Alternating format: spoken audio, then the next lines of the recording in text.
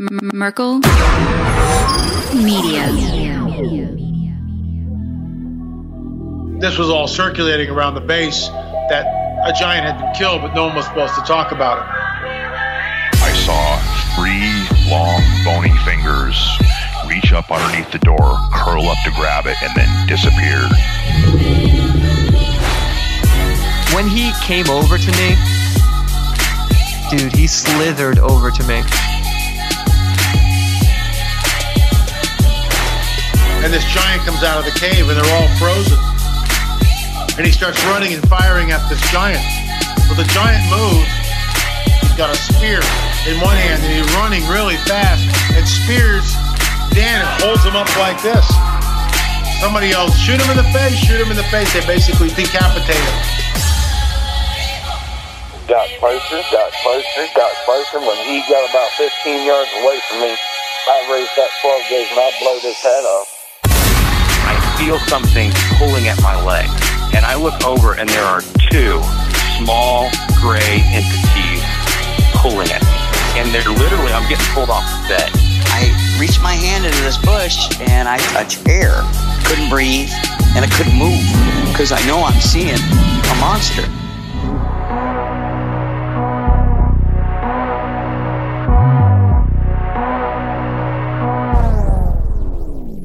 Yep.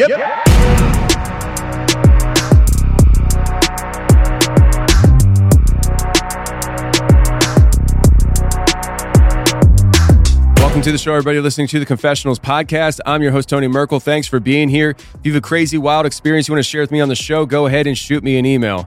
My email address is contact@theconfessionalspodcast.com. That's contact@theconfessionalspodcast.com. Or go to the website, theconfessionalspodcast.com, hit the contact section, and you can reach me that way as well. Either way works for me. Just get a hold of me. If you want more shows on a weekly basis, go to theconfessionalspodcast.com, hit the join button, and become a member. You'll get access to the bonus shows every Thursday for the members exclusively. You can also access the Tuesday shows ad-free and the overtime segments when they're available right there on the website and on the Confessionals app. That's a members app only for the members. If that interests you, go to theconfessionalspodcast.com/join. Also, friends, go ahead and check out The Shape of Shadows. Me and my team went out to Utah, the Uinta Basin, and hunted the Skinwalker for a week. We uncovered a lot of wild things. Trackways that seemed to transform, ritual circles that we were told were actual Skinwalker ritual circles, UFOs galore in the sky, and we were even chased by unknown entities in other vehicles. We're not sure who it was, but they definitely chased us, and we got that all right there for you on The Shape of Shadows. Go to Merkel.media if you want to see that film because it is exclusively available on Merkel.media. Just hit the stream now button and you'll be good to go. All right, friends, listen, we have James Shupsky coming on the show today, and he has so much stuff to talk about that him and I are going to have to do multiple recordings. But today we talk about the Klickitat ape cat of Washington State. What is that? Not many people know. He started uncovering this phenomenon not too long ago, but his theories are very sound as to why this thing could possibly even exist, because it might be some kind of government secret guardian for a government facility. So let's get to James and the Klickitat ape cat right now.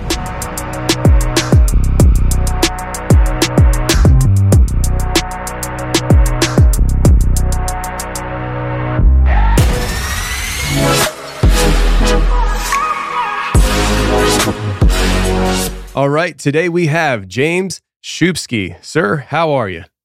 I'm doing great. Yourself? I'm doing good. So I want to kind of give the audience a little bit here of a backstory of how you and I were supposed to meet and never did. I think I told the audience earlier this year that I went out to Washington to shoot a film. If you haven't heard about that, yes, we went and shot a film. We went to Wes Germer's encounter location where he had his radical Bigfoot encounters. And we did a whole documentary out there. And part of that journey was meeting you. Only I wasn't there because my flight left Knoxville just a tad late. And we are just flying east to Charlotte to catch a flight in Charlotte to go to Portland. And it's literally a 20-minute flight from Knoxville to Charlotte. And I'm running through the Charlotte airport and I'm sweating. I'm drenched in sweat and I'm breathing. And I don't run a whole lot. So I ran like 100 feet and I was already winded. And I get to the gate and I'm 2 minutes. I got 2 minutes for my flight, And I was like, yes, I made it. I run up. There's no plane. And I said, lady, where's the plane?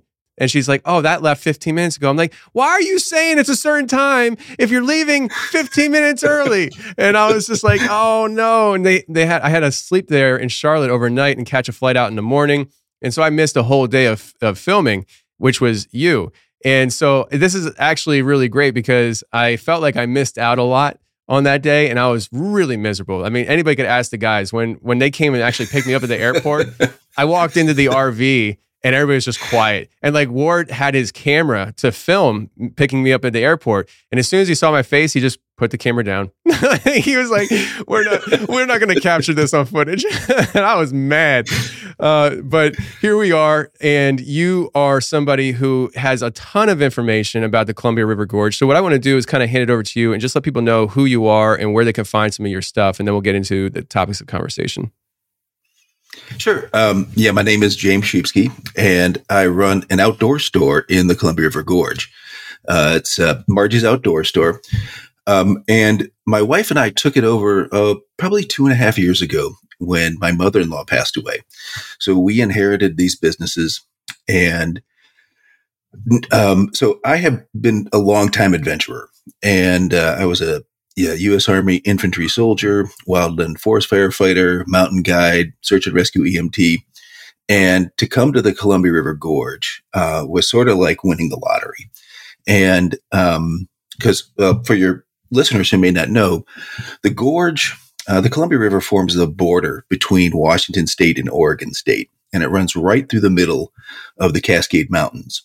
And back in the 80s, this place is so jaw-droppingly beautiful that the U.S. Congress created a new bipartisan law to protect it in a special way, and it became the nation's first national scenic area.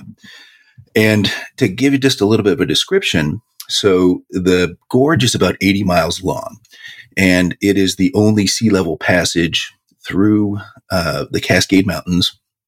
So we can go from sea level to 3,000 feet in a half a mile. We're surrounded by stratovolcanoes. So 50 miles from our store, we've got 3 stratovolcanoes, Mount St. Helens, which erupted in the 80s, Mount Adams, which is a huge UFO hotspot, and Mount Hood, which is famous for Bigfoot sightings. So, and then the gorge is just beautiful. There are 80 waterfalls, named waterfalls on the Oregon side alone. There are caves. The west side of the mountains is rainforest. The east side is desert. I mean, from an adventurer's perspective, you couldn't get any cooler. And so we opened this store, and so it was not exactly an outdoor store when we got it. And because of all my experience, I thought, oh, I can make a run at that and be successful. Well, right away, people started coming in and telling us Sasquatch stories and UFO stories and even stranger things than that. And, based on some experiences I've had, I recognize that oftentimes there can be some truth behind these stories. And I was really fascinated. So we put up a big sign in the window. It said, file your paranormal reports here. And, Sasquatch sightings, ghost encounters, UFO experiences, temporal anomalies, you name it, we wanted to hear about it. And I gave some really specific instructions to the staff. I said, we are going to treat everyone who comes in with the utmost respect. And we are going to, listen to their story. We're not going to try to insert what we believe they saw into their story. We're going to ask intelligent follow-up questions, and we're going to be a safe place for people to report their unusual encounters. And to be honest with you, I had no idea what we're going to do with this information. It just seemed like a really interesting project. Well, holy cow. So it's been a little over 1.5 years that we've been doing this, and we have easily over 220 reports at this time. And like I said, it spans the gamut. Tons of UFO stories, lots of Bigfoot stories. And then we have over 70 reports of this enormous Black Panther creature we call the Klickitat ape cat. And to me, it's one of the most interesting and fascinating. And I think it's one of the things that's a little bit unique to this area. Yeah. And that's what we went out there to talk to you about. And we're months away from that. I mean, probably at least 6 months away from that filming. And I still cannot say that name. And I'm going to give it another shot. Klickitat Ape Cat. I just You got it. I just nailed it. It takes me to write it out how it sounds and read it very slowly because I'm like mentally like a fifth grader. So it is what it is. But Yep. I'm really interested in this. When the guys told me about what they talked to you about, I was like, I was even more mad. I was actually furious, and because I missed it. And so if we could just launch off into this kind of discussion about the Klickitat Ape Cat, and we can talk about other things as well. But because one thing for sure, in the email that was sent over to me, the portal idea, I was like, oh yeah, yep, got to talk about that too. So if we could though, start off with the Klickitat Ape Cat because. You know, this was something that I had never heard of before, and it's just very fascinating. The fact that you have so many reports is even more wild. It's not just a one-off. Yeah. So just a little bit of background. My store is located in Bingen, Washington, which is in Klickitat County, and it's named after the Klickitat Indians. And we have a big river that flows off of Mount Adams called the Klickitat River. So that's where that name comes from. But so this was not long after we had started this paranormal reporting. We put up the sign and did everything else. And it was close to closing time. And a guy came in the store and his family and Margie's my mother-in-law, were pretty, she had helped him out. She had a medical background and their family had some issues and she was able to help them out. And so there was a little bit of a family connection with this guy. I'd never met him before. Took him about 45 minutes to work up the courage to tell me his story. And once he finally launched into it, I was just fascinated by what he was saying. So he was orienteering. That's, practicing with a map and compass out in the wilderness areas. And it was about maybe 3-4 miles from the store. It's a tributary of the White Salmon River, which also flows off Mount Adams, called Buck Creek. And he noticed that his compass started acting strange. Now, that by itself is not entirely uncommon. When you look at the navigation maps of the gorge, there are bright pink letters on them. And the government says, warning, your compass readings will be off in this area. There's a lot of magnetic anomalies here. So that's an interesting data point. And he continues and he said, not long after that incident with the compass, he looked up and across the creek was this enormous, very muscular black cat with a long black tail. And he said that it stood 4 to 5 feet tall at the shoulder. So in the back of my mind, I'm thinking, wow, this is a pretty remarkable tale. Of course, we have cougars out here, but cougars typically are not going to get much bigger than 24, 26 inches at the shoulder. And cougars are never supposed to be black. When cougar expresses its melanin, it goes from tan to a reddish color. And since this report, we've talked to wildlife experts, and they say, yeah, there's no such thing as black cougars. They're just not a thing. They're not recognized by science, at least. So this coloration is a strange piece. The size is a strange piece. Those are two flags telling me we've got something going on here. He continues to describe this animal. And he says, and he watched it for about 5 minutes and it looked right at him. So here's another anomalous data point. Cougars will abandon a fresh kill at the sound of human voices. And for a big cat to remain in his presence and not be spooked by him, it's another big clue that we're not dealing with a cougar. He said that the fur was 4 to 5 inches long and it stood straight out from its body. Okay, so again, not sounding like a cougar to me. And then he finally worked up the courage and said, and James, the strangest thing is that it had a face that looked like a monkey. And I was like, whoa, what does that mean? And, I pressed him for details. He said that it had intelligent ape-like eyes and some other primate features. There's a few of the details of his story that I always keep quiet so that I can check other people's stories and see if they're matching up. But basically, that was my first ever report of this thing we came to call the Klickitat Ape Cat. I was completely fascinated. For me, and this is my own personal assessment. The guy was genuinely reporting an experience that he had, right? So there's a number of ways that you can tell when people are telling tall tales. And, when we started this project, we expected folks to come in and have some fun with us and, tell some more playful tales. Turns out not many people actually do. Most of the people that come in genuinely have had some kind of unusual experience. And they're very thankful that we have a place where it's a safe place to tell those stories. And so I was just amazed. And I thought, this is really, I had never heard of anything like this before, just like you. And I was excited. And so the next morning I was talking to my staff about it. And I was describing the creature and describing the incident. And one of my employees, as she heard the story, started shaking, very clearly emotionally impacted by this story. Now, the thing you have to understand about Missy is that she is as honest as the day is long. She is the kind of person that even feels guilty about playing practical jokes on her coworkers because that's kind of like lying, and she's kind of not into that. And here she was standing before me listening to this story, and I could tell that she was having a genuine emotional response to it. I said, Missy, what's going on? She says, oh my God, James, I've seen that creature myself. It was dawn, and she was driving to work down Klickitat Canyon.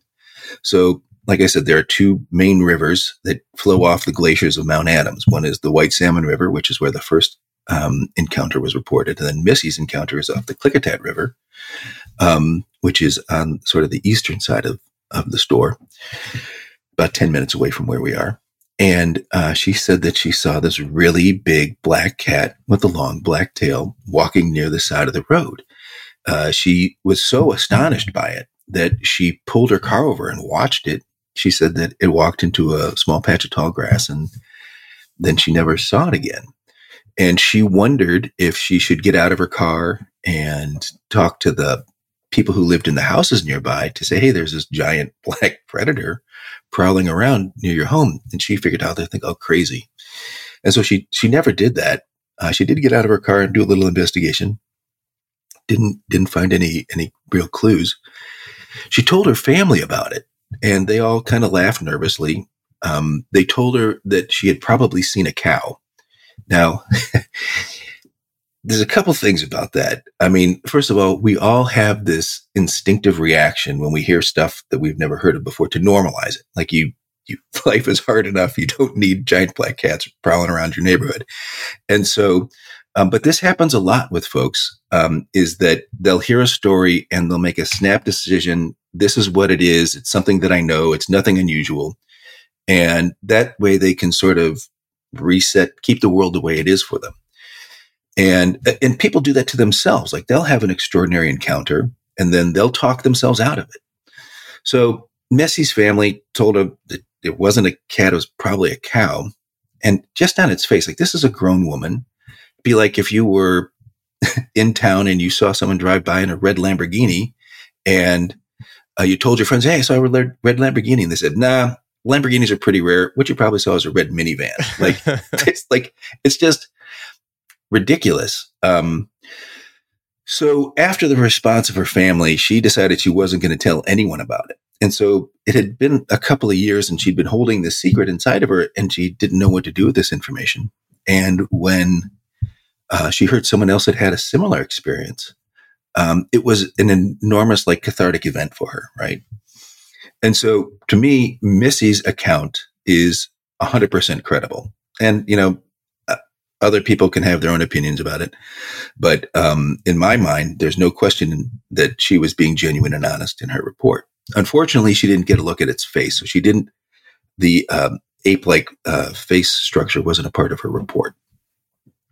So from that point, I thought, wow, this is a full-on Scooby-Doo mystery. Let's see what we can do to figure out more about it. And so, the store has a radio advertising budget, and the Gorge is a pretty rural area. There's maybe, I don't know, half a dozen, 6 to 8 towns here, 70 to 80,000 people live here. So it's not a enormously densely populated area. And radio is still a pretty effective way to advertise. And so we put up ads on the radio that said, has anyone else seen a giant black cat crawling around Klickitat County? And I put up flyers at the trailheads and asked people to come into the store and file any reports. And since then, we've had over 70 reports. And so we've had senior law enforcement officials tell us that they've seen the animal. And lots of credible folks have come in. And so the reports go back 30 to 40 years.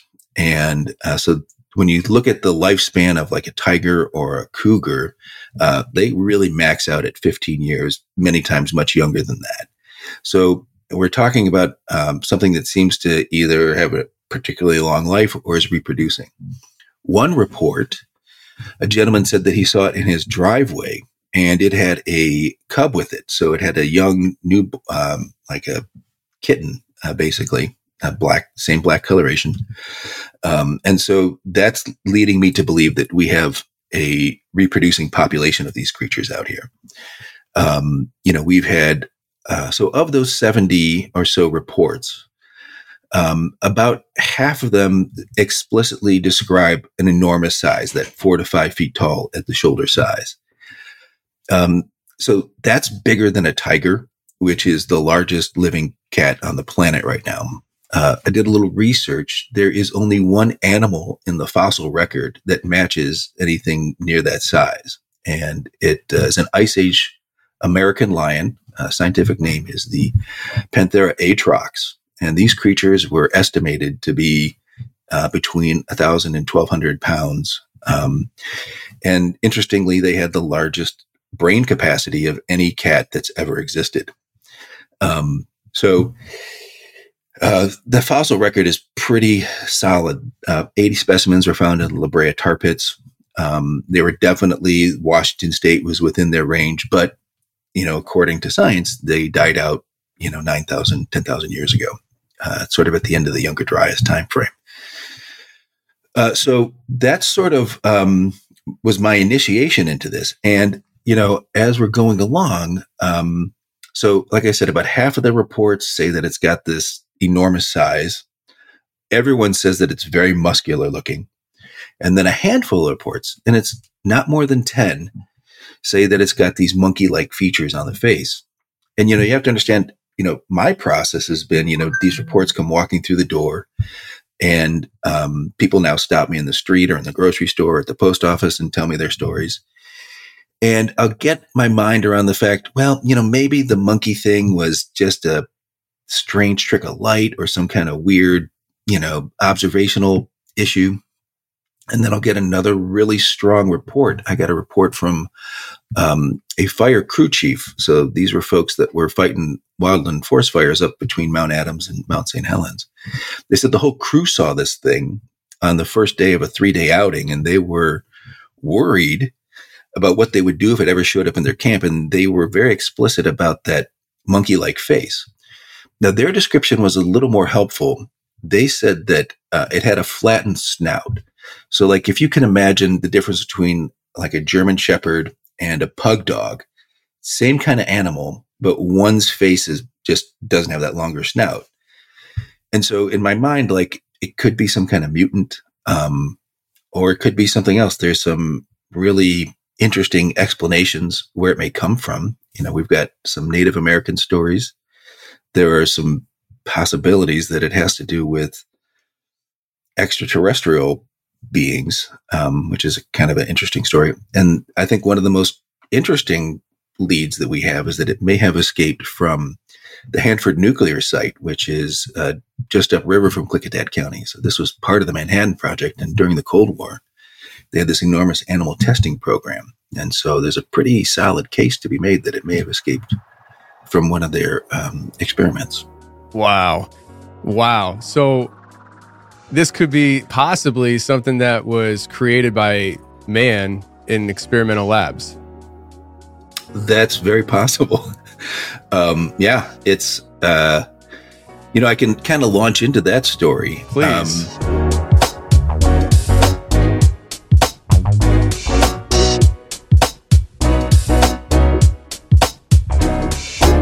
you're aiming to get the question, where'd you get that?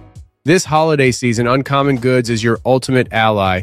Uncommon Goods simplifies your holiday shopping, carefully curating an assortment of the most extraordinary and genuinely unique gifts from around the world, suitable for every individual on your list. Whether your gift recipient is your secret Santa or a member of your entire family, Uncommon Goods has precisely what they desire. Recently, I visited their website while planning ahead for December, given the numerous birthdays and Christmas celebrations approaching. However, I couldn't resist treating myself to a little something while browsing. The 45-second omelet maker was too irresistible, especially considering the number of eggs I consume because of my flock of chickens. To get 15% off your next gift, go to uncommongoods.com/Tony. That's uncommongoods.com/Tony for 15% off. Don't miss out on this limited time offer. Uncommon Goods. We're all out of the ordinary. Again, I've got my own process on trying to figure out what the heck this thing is. And, we have petroglyphs in the area that indicate that it may have been seen for thousands of years in the area. But I learned that, so during World War II, the Allies were terrified the Nazis would unlock the secrets of the atom before the Allies did, right? And so they started the Manhattan Project. Everyone understands that the big thing they were trying to go for was to build the bomb. And so you had the team in Los Alamos, and their job was to design the weapon. But then you had this team up in Washington State, and their job was to build the reactors that would forge the plutonium that would be used in the bombs. And so the U.S. government basically scooped up 600 square miles of land along the Columbia River. And it chose that site because it was fairly desolate. It had hydropower that they needed. So there's a big dam up there. And it also had the water that they needed to cool the reactors. And so this is a super top secret program. They build this enormous first industrial scale reactor in the world, and they're creating elements that don't exist, right? And so the Nazis they're worried about them building the bomb, but the Nazis are also super interested in creating super soldiers and super animals. They had specially trained 200,000 dogs to fight alongside German soldiers during World War II. They had experiments doing telepathy with animals, but they were also very interested in creating super animals. There's a very credible story that they resurrected an extinct Ice Age bull called the aurochs. And this is a hyper-aggressive, gigantic bull. And they actually, through retrobreeding and a number of other weird Nazi things, they actually recreated this extinct Ice Age creature, and they populated a forest in Poland with it. And so the Allies are looking at that, and they're thinking, geez, we don't know everything about radiation. This is, 1940s, early 1940s. But we do know that it can induce mutations. And if the Nazis get a hold of something like that, we better be prepared for it. So from day one, Hanford has got this animal testing lab. And the guy they choose to run it is a guy from the University of Washington named Dr. Loren Donaldson. And Donaldson, his only academic claim to fame is that he had created a thing called the Donaldson super trout. It's a super animal. Basically, he, through nutrition and retrobreeding and all these other techniques, had created a trout that is 8 times larger and stronger than a normal trout. It reaches sexual maturity in half the time. It's super survivable. It can swim in fresh water and salt water. And so these super trout, these Donaldson super trout, are still a viable species. He's the guy that they tapped to run the animal testing lab at Hanford from day one. So we win the war.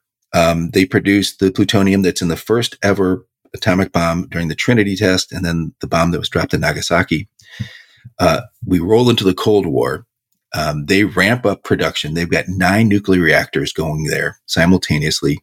And the animal testing lab grows to be able to house 1,000 large animals. So this is I've seen like 1960s propaganda films that call it the atomic zoo. On the surface level, they're saying that they're experimenting on livestock to see what happens. Like, can you drink cow's milk after it's been irradiated and stuff like that? And so this is a pretty major part of their system out there. Eventually, Donaldson goes to the South Pacific, and he gets involved in things like the Castle Bravo test and Bikini Atoll and all that weird stuff that gave rise to the, Godzilla mythology and all that kind of stuff. He stays in contact with Hanford, which is then taken over by a guy named Bill Bear. And so Bill died in 2014, but he left behind some oral histories of his activities running the animal testing lab. And in 3 different videos, he describes how they were experimenting on apex predators, which eventually escaped and they were unable to recapture. So he tells the story of how they were irradiating alligators. They had between 20 and 30 alligators there at Hanford. He even holds up a picture of the device they used to irradiate these creatures, right? And so obviously alligators are not native to North America. There's no one eats alligator meat. You don't milk alligators. So what the hell are they doing with alligators at this nuclear site? Well, one night, 6 of these experimental apex predators outsmart the scientists and escape from their pens, and they get into the Columbia River. So this is a giant PR nightmare, right? Because earlier, one of these creatures had escaped. It was caught by a fisherman. They wound up stuffing it and putting it into a sporting goods store. But the thing was radioactive. And so they had to send a team out there to get this, to confiscate this radioactive alligator carcass. Well, so when the 6 of them escaped, they decided they were going to put up a press release. And so there's records in the newspaper that this event happened. So to me, this is credibility 10 out of 10. Yeah. You've got historical documentation. This isn't like some kind of James's fantasy about the stuff they were doing out there. So they've got these alligators swimming around in the Columbia. They have this covert army hunting team, and every day it goes out. And for 6 months, they're hunting these alligators. Eventually, they kill 4 of them.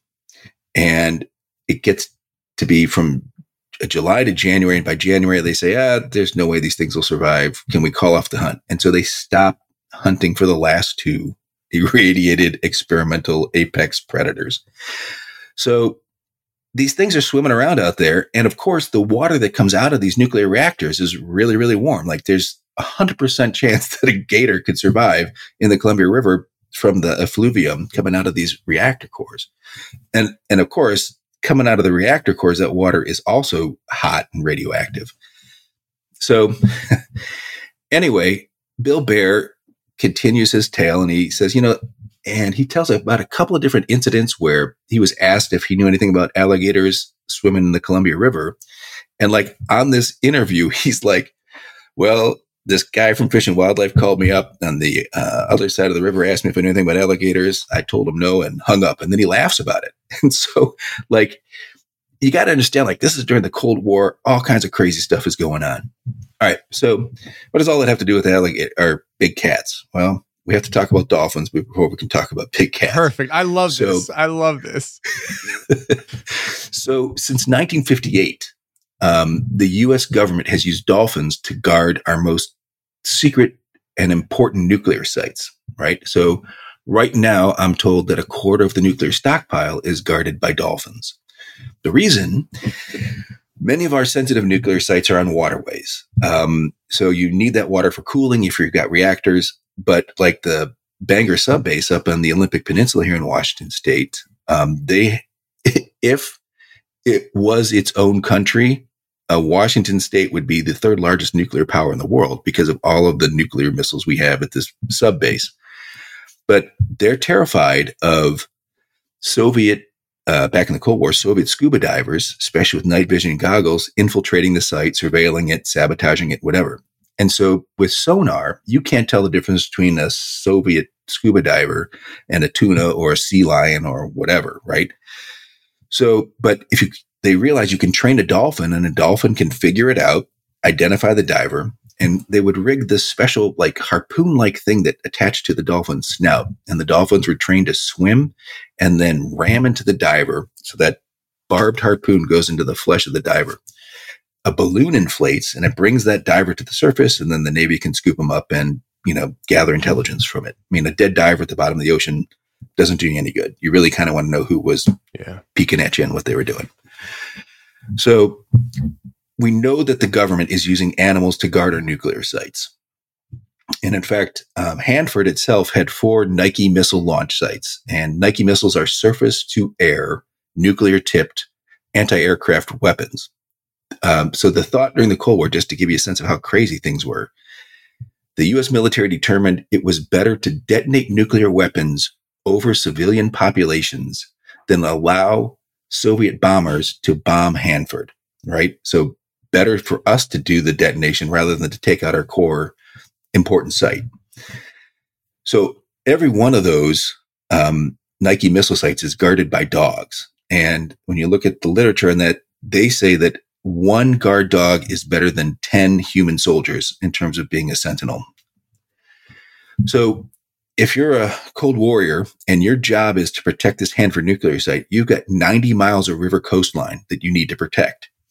And how in the heck are you going to do that? You can't bring dolphins in there because dolphins are saltwater operators and the Columbia River is freshwater. So you're going to try, okay, what creatures can we use? Alligators might be an option, but you're going to ask yourself the simple question, what is the best riverine hunter in the world? It turns out it's a black jaguar. So when you go down to South America, so jaguars live in North America, but their range is 1,000 miles south of Klickitat County.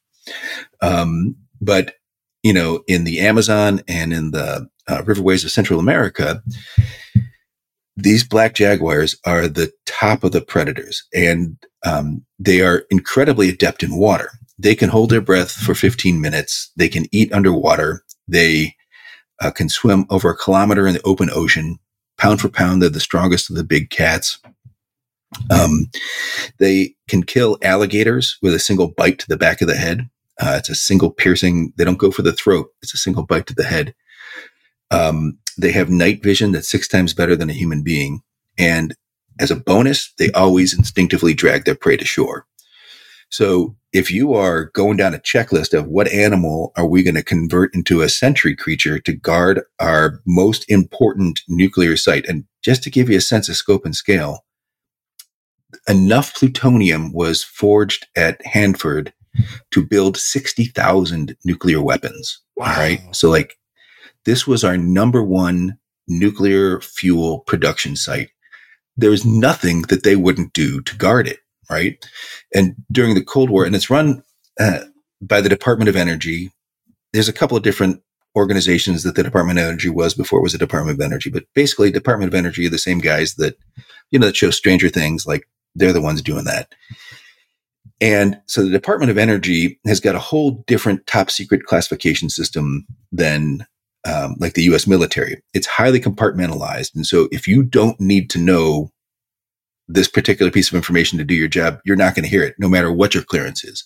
And the U.S. government has even forgotten some of the things that you need to do to build nuclear weapons because those people aged out or died from their jobs. And so you've got these highly compartmentalized programs going on there. And so it is not unreasonable to think that what happened was they were trying to create a Sentinel Black Panther program. They're probably using some of Lauren Donaldson's animal enhancement techniques, right? They're already doing those kinds of experiments with the alligators. Those creatures they were unable to contain, just like the alligators. They escaped from the scientist captivity. They got into the wild, and they were unable to recapture them. And so when you look at the geography of the area, north, east, and south of Hanford is all sort of high plains desert, crappy habitat. But as you move west towards Klickitat County and the Cascade Mountains, you've got this incredible diversity of habitat, lots of prey animals, lots of places for big cats to live and thrive. And so if you don't want to evoke some type of supernatural reason why these creatures are in Klickitat County, it's not unreasonable to think that they are experimental apex predators that escaped from this Hanford nuclear site. That's incredible. That's incredible. I don't want to hear any other theories. That's the one I want. That's that's what happened. Okay, we've solved it here. We picked the best, most amazing angle, and we're running with it. That is crazy, and it makes total sense from my perspective, and probably a ton of people that listen to the show that live out there. I came from Pennsylvania, moved to Tennessee. When I went from Pennsylvania to Tennessee, the woods were similar, but down here it's different. The woods are thicker, they're larger. I see the Smoky Mountains every day. I'm right there. When I went out to Washington to film, and the guys were out there filming with you, that week we were in the woods out there in the mountains. I had never saw such wild lands in my entire life. I was like, this is a whole other world. Like, this is not... You're not kidding. This isn't America. This can't be America. Yeah. Well, so the thing about Hanford, so it closed down in the 80s, and it's now like the nation's worst Superfund cleanup site. So through decades and decades of nuclear production, it's not just the nuclear waste. There's all kinds of chemicals that they were using to strip the plutonium from the molecules, and it's a huge mess out there. And there's a whole set of folks that now are doing like studies. And, I've talked to wildlife biologists who had contract jobs out there. One guy's job was to track radioactive bunny poop, because what would happen is that these rabbits would sit next to these barrels because they were warm, right? They would get irradiated, and then they hop all around. And wherever they leave droppings, those droppings are radioactive. But the thing about these rabbits, and again, we're talking about a vast range, like 600 square miles is half the size of Rhode Island. Like, it is an enormous facility.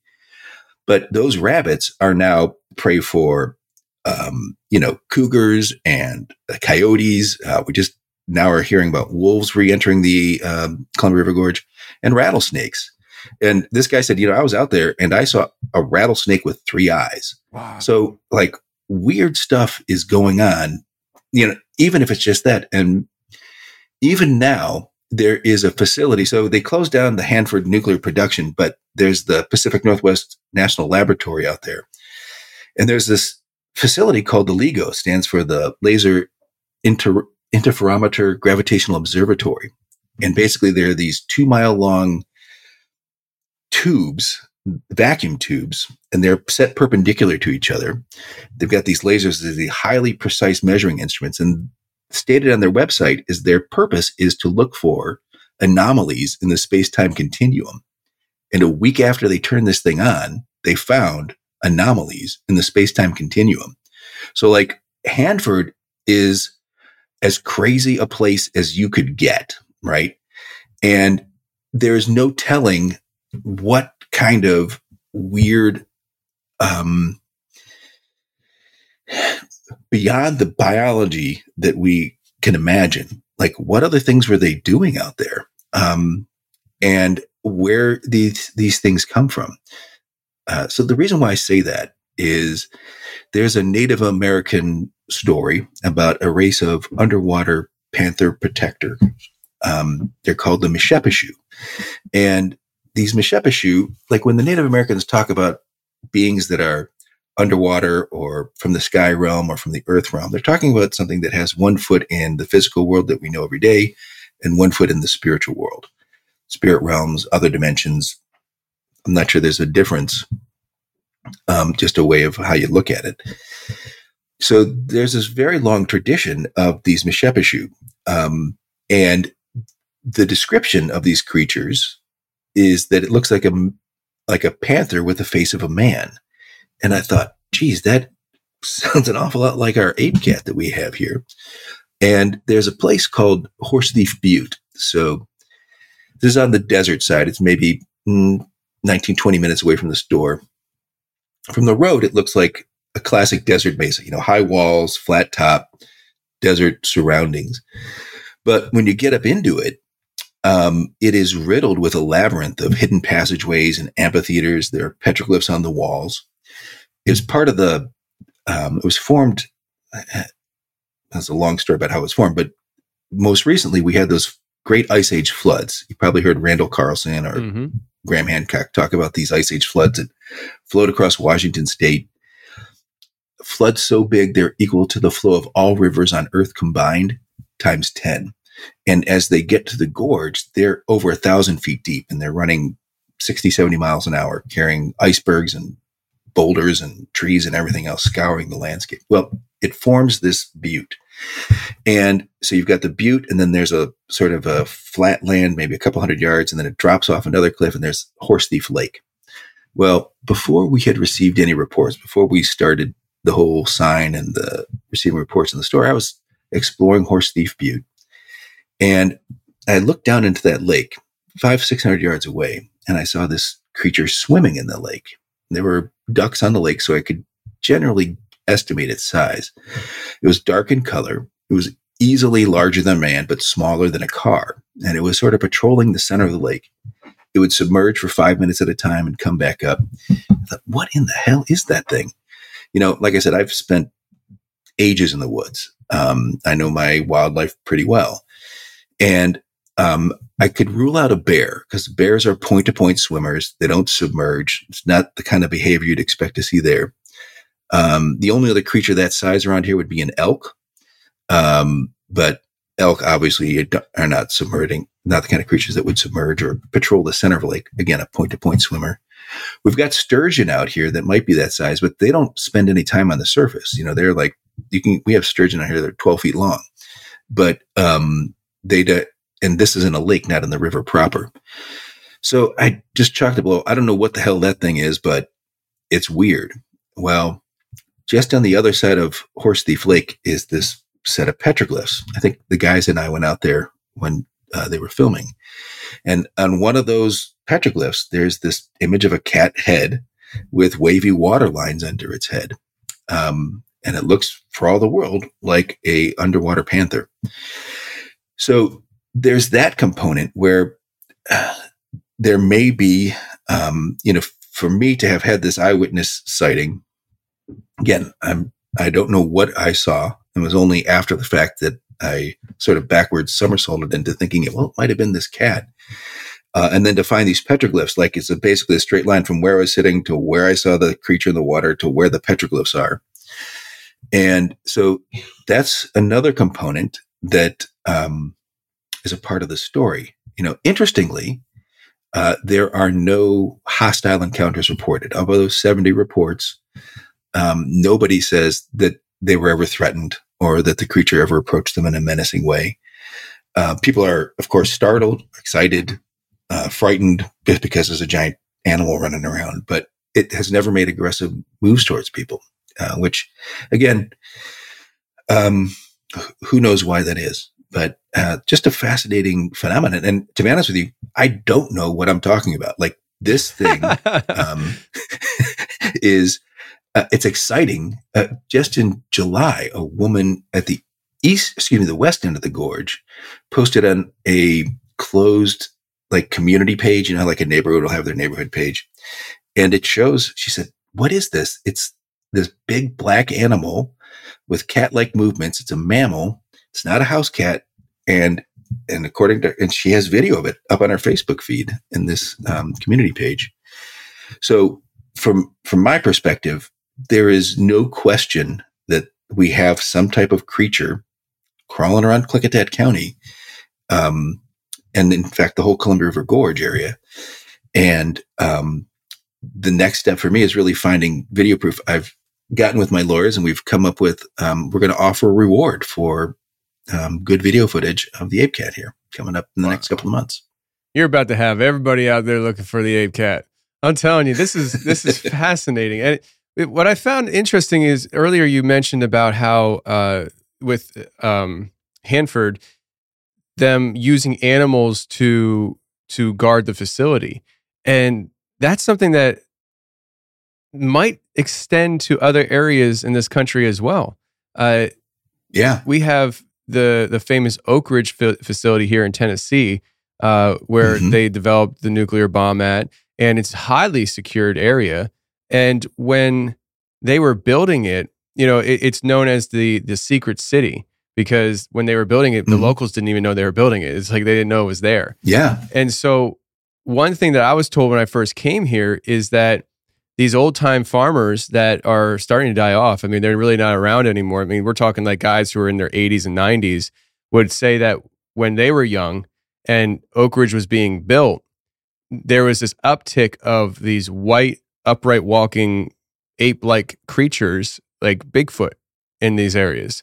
Wow. And that was back in the 1900s. And they're like, that's a very specific description, white Bigfoot creatures. And then as I've been out here, I have, I just spoke at the Smoky Mountain Bigfoot Conference a few months ago. And this was part of my talk, how there are a lot of people that to this day experience seeing a white Bigfoot creature throughout the state. It's specifically the eastern part of the state, like not just East Tennessee, but from East Tennessee to like Central Tennessee.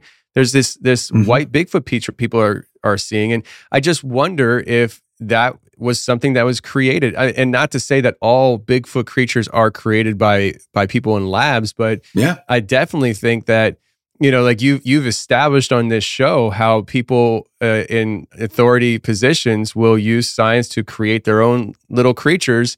And if they know that Bigfoot is even a real creature, why not try to create it to be something that you want it to be? And on that point, so you mentioned about how the Klickitat ape cat is something that people are seeing, but it's not pursuing, it's not chasing people, it's not doing anything threatening. Do you think that maybe if it is a created creature, that it was actually created to be more of a docile creature that only acts under its own training, so that they could have been able to train it to act specifically towards things that they wanted it to, but in general, it's more just a docile creature? That's interesting theory. Makes sense. That's something I hadn't contemplated before. Wow, that's kind of a new puzzle piece as far as I'm concerned. Well, there you go. What a neat way to think about it. Because this notion of what is this thing, and what, because you would think a cat that big would definitely find humans as prey, but if it's part of a training program, that would be the exact opposite of what you'd want. Like, you wouldn't want it to automatically go after people. You'd probably want to have built some safeguards into it so that it was only on command that it's doing whatever you want it to do, rather than ravaging the trainers or what have you. Exactly. I mean, or imagine if you let these things loose and the perimeter of the, the site, you don't want it attacking workers or anything like that. You want it to definitely be part of the deal. Yeah. But even so, the thing about the whole experimental deal is that, there was this thing called Project Headgear, where the CIA or one of these agencies tried to turn sharks into living torpedoes, remotely controlled. They spent 8 years and $16 million trying to figure out how to electroshock a shark into swimming in towards a boat. And then the plan would be they would stuff it with explosives and the shark would swim over there and then they'd detonate the shark. 8 years, $16 million. And the conclusion was, this was a really bad idea. We should never do it. But it shows you the mentality. And so whether or not they were successful or unsuccessful is not the question. The question is were they willing to try? And I think absolutely they were willing to try. I mean, like, they were doing during the Cold War, it was all the gloves are off. They were thinking that they were saving existence itself. And so, interestingly, this guy Bill Baer was a war hero, fought in World War II, and his specialty was amphibious warfare. And so that's just one of those details. It's kind of sort of adds to the whole, list of, circumstantial evidence kind of thing. Well, I think go ahead. Oh, well, I was going to kind of move into another topic. If you want to continue on this one, then now's the time to get it in, because I was just going to take you in a different direction. And feel free to do so. I was just going to comment because it just came into my head. And I don't remember what the actual name of this dog is, but I know it as the Russian bear dog. And I was fascinated by. I've seen this thing. They're giant, and they were bred to protect farms and ward off bears. And these dogs are very territorial. And they're great pets, because if you're part of the family, they're they're great dogs. But if you're not part of the family, if you're incoming from, it's like, woe be to you. Exactly. And so, but that's all breeding. It was bred to be like that. And so that was my connecting thought. I was just thinking like, maybe because if you're going to have something so big and mutant that you have to have a way of controlling it. And the best way to do it is in the lab while you're making this, to breed it a way where it's going to be docile. It's not going to have a natural inclination to attack humans and things like that. It's just but it's going to be highly intelligent, and we're going to be able to train it to do exactly what we need it to do. It's just a thought, you know? So there's a couple of theories about its size. So jaguars are notoriously the hardest of the big cats to train. Lions, obviously, in every circus has got a lion. And it turns out that lions and jaguars can mate. And in Canada, maybe it's a place called Bear Creek, they have a thing called a jag lion. So this lion and this jaguar were living in captivity together. Apparently, they loved each other very much. And there were two offspring. And one of them is this enormous black jag lion. And you can see videos of it on YouTube. But it shows you that they were, why not interbreed these things? Some of the wilder theories are, you look at this gravitational anomaly detection thing out there looking for anomalies in the space-time continuum. There's some folks that, over a couple of beers will theorize that maybe they pulled something back from the Ice Age to some kind of time warp type of situation. I mean, the notion that there are portals out here is, we have a number of people who have come into the store and told us those kind of stories. But more interesting, I think where I was going to go a little bit earlier, is that there have been UFO sightings around Hanford since the early 1940s.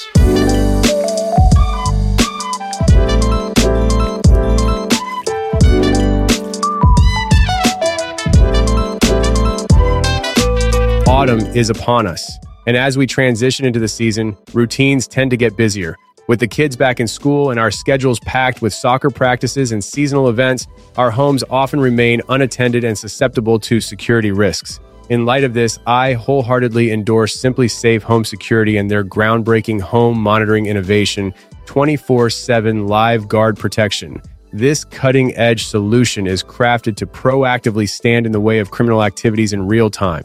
In the unfortunate event of an intruder gaining access to your home, Simply Safe's team of professional monitoring agents can not only see the situation, but also communicate with and deter the trespasser using Simply Safe's latest Smart Alarm wireless indoor camera.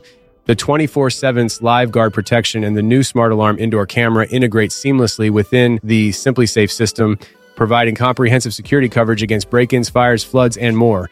For a limited time, get 20% off your new system when you sign up for Fast Protect monitoring. Visit simplysafe.com/confessionals. That's simplysafe.com/confessionals. There's no safe like Simply Safe. So Washington State, highest per capita UFO sightings, also highest per capita Bigfoot sightings anywhere in the country. But the very first UFO flying saucer thing that set America on its path was the Kenneth Arnold sighting. This is a private pilot flying from the west side of Washington to the east side. He's traveling near Mount Rainier. He sees 9 discs flying through the air. This is June of 1947. And reports them moving at speeds that are impossible for the time. And basically, they're flying from the north to the south. And as he watches them disappear, they're heading towards Mount Adams. So that's the mountain that's 30 miles from my store. And Mount Adams looks directly down at Hanford, like it's part of the whole geography of the area. So you've got this, and Hanford has had numerous sightings of UFOs around the nuclear facility itself. So, and I don't know what to make of UFOs, whether they're from another planet or from another dimension. I don't have any strong opinion about that. I tend to think that they're probably from another dimension because of the portal activity we see out here. Well, there is a place just south of Mount Adams called ECETI Ranch. It stands for Enlightened Contact with Extraterrestrial Intelligence. James Gilliland has been out there for decades, and people come from all over the world, and you can hang out on his property, camp out there, and they watch UFOs fly around Mount Adams all night. People come skeptics and they leave believers. And so they claim to be in contact with a number of different extraterrestrial races. And one of the most important ones, apparently, because it's part of their logo, is they claim to be in contact with a race of feline humanoids. And so again, like, the weirdness of the gorge is kind of off the charts. Like, there are so many weird things that are contributing to why this is such a hotspot. It was kind of like, like when you're walking around in the forest and you kick over a log and like you see all the creepy crawlies under there. Like, that's been my experience here. I should say that it's been utterly joyful. Like, the idea of having a new Scooby-Doo mystery walk in your door a couple times a week and getting a chance to chat with folks. We try to maintain a cheerful attitude towards all this. And to me, that's one of the ways to protect the staff, is by maintaining a higher vibration about what we're doing and what we're up to, and sort of not having some of that negative energy, not perpetuating a negative energy type stories. And so, when I say there's no reported negative or hostile encounters, that may be an artifact of the way people report to us, know, but yeah, it's an astonishing place. And so I want to go back and explain a little bit of the geology, because this is a theory that seems to make sense to me. So we've got, we talk about this ape cat, but we've had reports of little people. We've had reports of strange hominids, like humanoids with like praying mantis-like heads.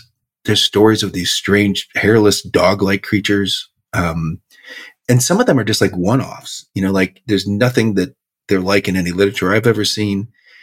Just almost like there's this weird crossroads here where things pass through, and either you stumble into that realm or they stumble into our realm. But, again, I'm not a scientist, but I'm trying to make sense of what I see here. And so 15 million years ago, so the river has been flowing for 30 or 40 million years. So it's a very strong current of energy running from the mountains into the ocean. Very established patterns, right?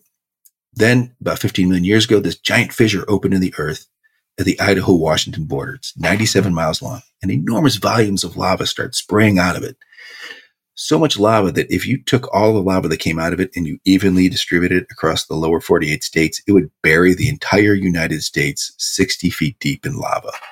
Well, this lava is erupting, and it's very thin and ropey, sort of like the Kilauea lavas you see in Hawaii.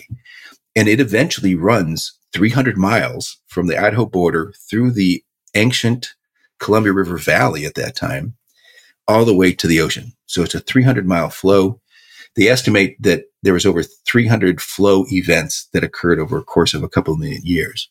So in the gorge, we've got this layer cake of rock, and they form these like columnar basalt, sort of like people have seen the Giant's Causeway, that sort of columny hexagonal stuff that looks really weird. Well, that's all through the gorge, but it's built up in layers. Now, this has a point, and the point is that so each of those layers, as it's cooling, the magnetic grains in it, so all this lava has magnetic or iron material in it, orients towards the Earth's magnetic North Pole at the time that it cools, and then it's locked in at that orientation. Well, the Earth's North Pole is always wandering. The last 100 years, it's wandered over 700 miles. And so the next lava flow that comes, as it cools, all of its grains orient to the new magnetic North Pole. So each one of these layer cakes, and in the gorge, you can probably see 20 or 30, maybe even 40 of them in some places. Each one of them has got a different magnetic signature to it. You add on top of that this gigantic flow of water that's been flowing here for millions and millions of years. And that flow of water is now captured by 14 dams, hydroelectric dams. And these dams produce 44% of all of the hydroelectric power in the United States. The dams on the Columbia can power a city the size of Seattle and 7 more just like it. And so all of that, literally the power of the river, is converted into energy that we understand and use. And it actually fuels the whole digital information age, like Google, Microsoft, Amazon, Facebook. They all have server farms out here using this energy from the Columbia River. And all of that is being dispersed through these, high power, high tension lines. And so we've got that added onto it. And then about 2 million years ago, you get the Cascade Mountains that start rising up. So we're talking about Rainier and Hood and Adams and St. Helens. And these mountains are over 10,000 feet tall, all of them. They're stratovolcanoes. And so you've got that horizontal flow of energy coming this way. You've got this really strong magnetic energy that's pushing vertically up against this. All of that is to say that this is an extremely complex and nuanced electromagnetic environment. I told you earlier that the government navigation maps warn you in bright pink letters that your compass readings will be off in this area. And then recently there have been these lava flows. There's this place called Broke Lake Barrows. It's this lava flow, 8,000 years old. It's an area the size of Manhattan. It's maybe 20 minutes from the store. Some of those rugged wilderness you're ever going to find, but cell phones and compasses just don't work there. And if cryptids are hiding anywhere, there's but one 4x4 track that goes in there and leads to these weird pools of water. But beyond that, like the rest of Manhattan is inaccessible. No one has even tried to make trails out there. It's like this crazy micro canyons and caves and jagged rocks everywhere. So this whole place is really, really energetically different. And I'm not saying that in a woo-woo way. I mean, like when you're talking about hydroelectric plants, you're talking about actual energy that's being used to convert, to things that we understand. The human brain has magnetite crystals in it. 5 million crystals per gram in some structures like the hippocampus and the temporal lobes. And there's a scientist named, I'm forgetting his name. He created a thing. He's from Ontario. And Michael Persinger is his name. He created a thing called the God helmet. Basically, it's this helmet that you put on your head, and it is able to modulate magnetic fields. And people have had all kinds of experiences that don't seem to make sense, like sense presence. A few people have had the experience of, talking to God. And so it's really clear, and his research is top notch, peer reviewed. He's written over 500, scientific papers. The guy knows his stuff, and no one questions whether his results are real. Like reporters have come and put on the helmet and have had these strange experiences. What I think is happening is that it's not so much that they're inducing hallucinations. What they're doing is they're shifting the human perceptive abilities.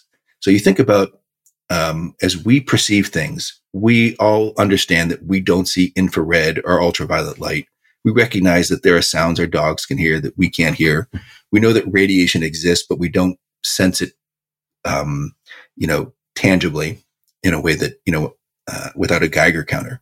So think about the human apparatus has a very limited band of perception. There's a lot of other phenomena that are going on that we're completely unaware of at all times, like radiation or infrared or ultraviolet light. We're just not tuned into it. It's not a part of how we're set up to perceive the world. And I think what happens when you get this magnetic fields influencing you is you're able to shift your perception, and you're now seeing or perceiving things that you don't normally perceive. It's not some type of fabrication of your brain. It's your brain now recognizing parts of reality that normally are unrecognizable. And we have this, like I said, this crazy, nuanced, very unique electromagnetic environment here. And I think what happens when you've got certain solar activity that's going on, impacting our magnetosphere, that when the conditions are right and the person is right and they've eaten their potassium or whatever it is, they can stumble into a zone where their perception shifts and they're able to perceive things that they don't normally perceive. And we have one story that really sort of brought that home for me. But I'm going to pause because I've been talking for a long time. I'll give you a chance to ask any questions. No, keep it going. Keep it going. I want to hear I want to hear the story. So we had this really interesting report come in the store. This guy was living on Underwood Mountain. Underwood Mountain's about 3-4 miles west of the store. In fact, we can see it from the store. He's living there on the slopes of Underwood Mountain. It's about 3,400 feet tall. And There's a lot of wineries up there. It's a really cool place. In fact, it's very close to where that first ape cat sighting occurred. He says he sees these glowing orbs sort of dancing around in the sky above his field. They descend into his field, and they turn into a set of glowing eyes, and they begin approaching him. And like a switch, he was washed with fear. And it was not like it built up or something he talked himself into being scared. It was like, nope, someone flipped a switch and I was terrified. He ran to the house, got a shotgun, came back out, and the phenomenon was over. What's interesting is that Michael Persinger's work, he's able to do the exact same thing. He's able to flip a switch with those magnetic fields around the human brain and induce the sudden sensation of abject fear or bliss. And so that one story was like, ooh, there's something really interesting going on here. Like it's a switch flipping at the same time this person is having a paranormal experience. He's on Underwood Mountain, which is, again, so you've got those layer cake of rock and then a volcanic activity pushed it into a mountain. So this is a recent mountain that's formed. So all those layers that all have the different magnetic signatures are at angles to each other now. And he's standing there and he's perceiving this strange thing and he's getting emotion switched on and off in his brain. What's even cooler is that right above where he lives, we have pictures that were sent into the store of a tic-tac shaped UFO floating right above Underwood Mountain. Like you could draw a line. And I myself have taken a picture of a glowing orb at the river level. So it's like a ladder going up Underwood Mountain. And so I've got these photos and it's this blue glowing orb. And, I've been working with Photoshop since the day it was released on a professional level. I understand how I could have easily faked this orb. I know I didn't because I took the picture myself. And it is not a lens flare. It's not someone's headlights. Like I was there. I took the pictures. I was taking a picture of a strange beam of light that was coming down, and picture from 2 seconds before doesn't have the orb. There's the orb. And then picture 2 seconds after doesn't have the orb. And so again, this is all in a straight line right on Underwood Mountain. And, these orbs are another one of the phenomena that we get a lot of reports about. My wife and I have seen them driving down Highway 14. So again, I think that what's happening here is because of this unusual electromagnetic environment, under certain conditions, people's perceptive abilities shift and they're able to see things. And the reason why I don't believe it's a hallucination is that I have a photograph of the orb, and we've seen many other photographs of orbs. Some of them are clearly lens flares or cell phone anomalies and things like that. But some of them are very, very real. And hallucinations are not captured on film. And so it tells me there's some kind of combination between things that exist in adjacent or nearby dimensions. And here, because we've had, millions of years of apocalypse after cataclysm, these enormous 1,000-foot floods and these lava flows, that are hundreds and hundreds of feet thick now. Like the boundaries between worlds have somehow been worn thin here, and things wander into our world. Like I said, maybe some type of crossroads, or we wander into those worlds unknowingly and are perceiving things. But to me, it's just what I love about it is it's a place where there's still mystery. It's a place where all the questions haven't yet been answered. And what an amazing place to set up shop and, sort of be the go-to guy for weird stories. Well, that's James Shuby, everybody. Wow. I'll tell you, I had no idea how much I would thoroughly enjoy hearing you talk today. I'm telling you, what you just said there at the end, I've been talking about, and I don't understand exactly what all the elements are at play at certain geographical locations in this country, but it does seem like there's a wearing thin of what we might call a veil or interdimensional veil, a spiritual veil, and even this magnetic stuff. It kept taking me back to when we were at Skinwalker Ranch and we shot our film out there, and it was like there was a real topic of magnetic anomalies that was brought up by James Keenan. And he has been studying the ground out there and the magnetic anomalies. And with what you're saying, I'm thinking, does that have something to do with what people are experiencing out there? And is it the magnetic anomalies that's allowing things to traverse back and forth that we're able to see 1 minute and it's gone the next? It's just very interesting. I wish I had more time today to talk to you, but this is great news for everybody because it means I have to have you back on. So I would love to come back on. I'm telling you, we are going to have you back on because this was fantastic, and there's so much I want to talk to you about. I feel like we just scratched the surface. We need to make sure we go a little deeper on the portals. I think you mentioned the word portal one time. I'm like, no, we need at least 10 times. So, but I just want to let the audience know there's portals, small humanoids, UFOs, Sasquatch. Like we can go all over the place, and it all circles around the Columbia River Gorge. And I absolutely love it. You're a wealth of information, and I appreciate you coming on today. Before we get out of here, though, let people know again about your store, where they can find you, and all that good stuff. Yeah, so we're Margie's Outdoor Store, margiesoutdoorstore.com. We're on Facebook and YouTube and Instagram. You know, I'm running 3 businesses and doing paranormal studies on the side. So we try to keep it up as much as possible. Going on shows like yours is great because I really want to share like all of this mystery and wonder and like magic that's going on out here. I mean, to me, I'm living the dream. Like this is a completely enchanted landscape. So, but I'm one guy, you know, I'm fairly new to this whole paranormal research thing. And I'm hoping that other people who are better investigators with more experience will come out and play and see what's out here. I was so excited when your crew came out and I got to show them around. I mean, I was really I could have given you guys a week's worth of tours of all the amazing places. But please come out here, visit us, check it out, check out the website. That's really the place to get the most information is margiesoutdoorstore.com. People can file reports there, and I'm on the verge. I've been threatening people I'm going to do a podcast to tell all these stories because we get, like I said, a couple, 3 stories a week, and I feel this really compelling need to share what I'm learning with folks. So, call the podcast "Update from the Gorge," and then just it's a weekly update of all the stuff that you've been told. I love it. I think it's great. The link for the website will be in the description of this episode for sure.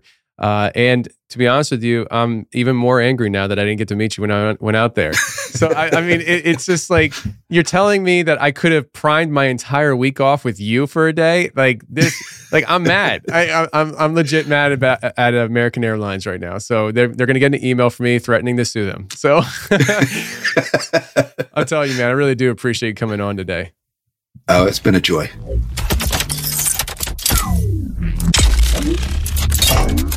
Well, that's the show, everybody. I really hope you enjoyed it. If you did enjoy it, please share the show with your friends. I don't care where or how you share the show. Just share the show if you enjoyed it. That's the best thing you can do to help the show grow. Share the show.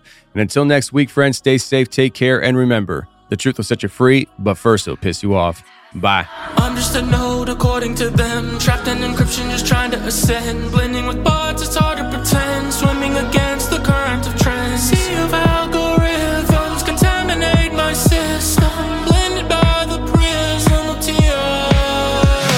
Divide us by a schism. Indoctrinate suspicion. Building our own prisons of fear.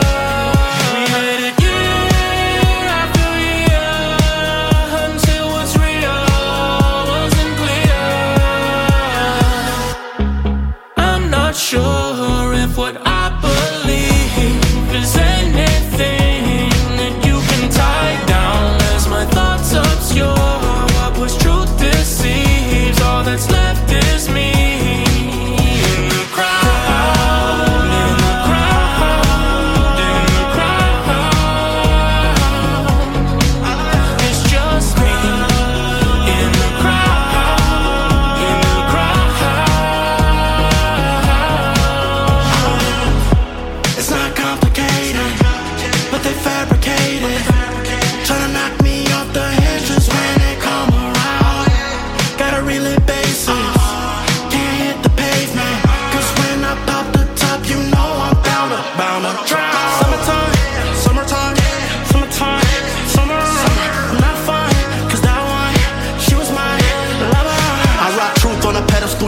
styling. We on Jekyll Island, tax got us wildin'. Operation filling a blank, they keep piling. Operation filling my tank, I'm still smiling. Oh yeah. I'm not sure if what I believe is anything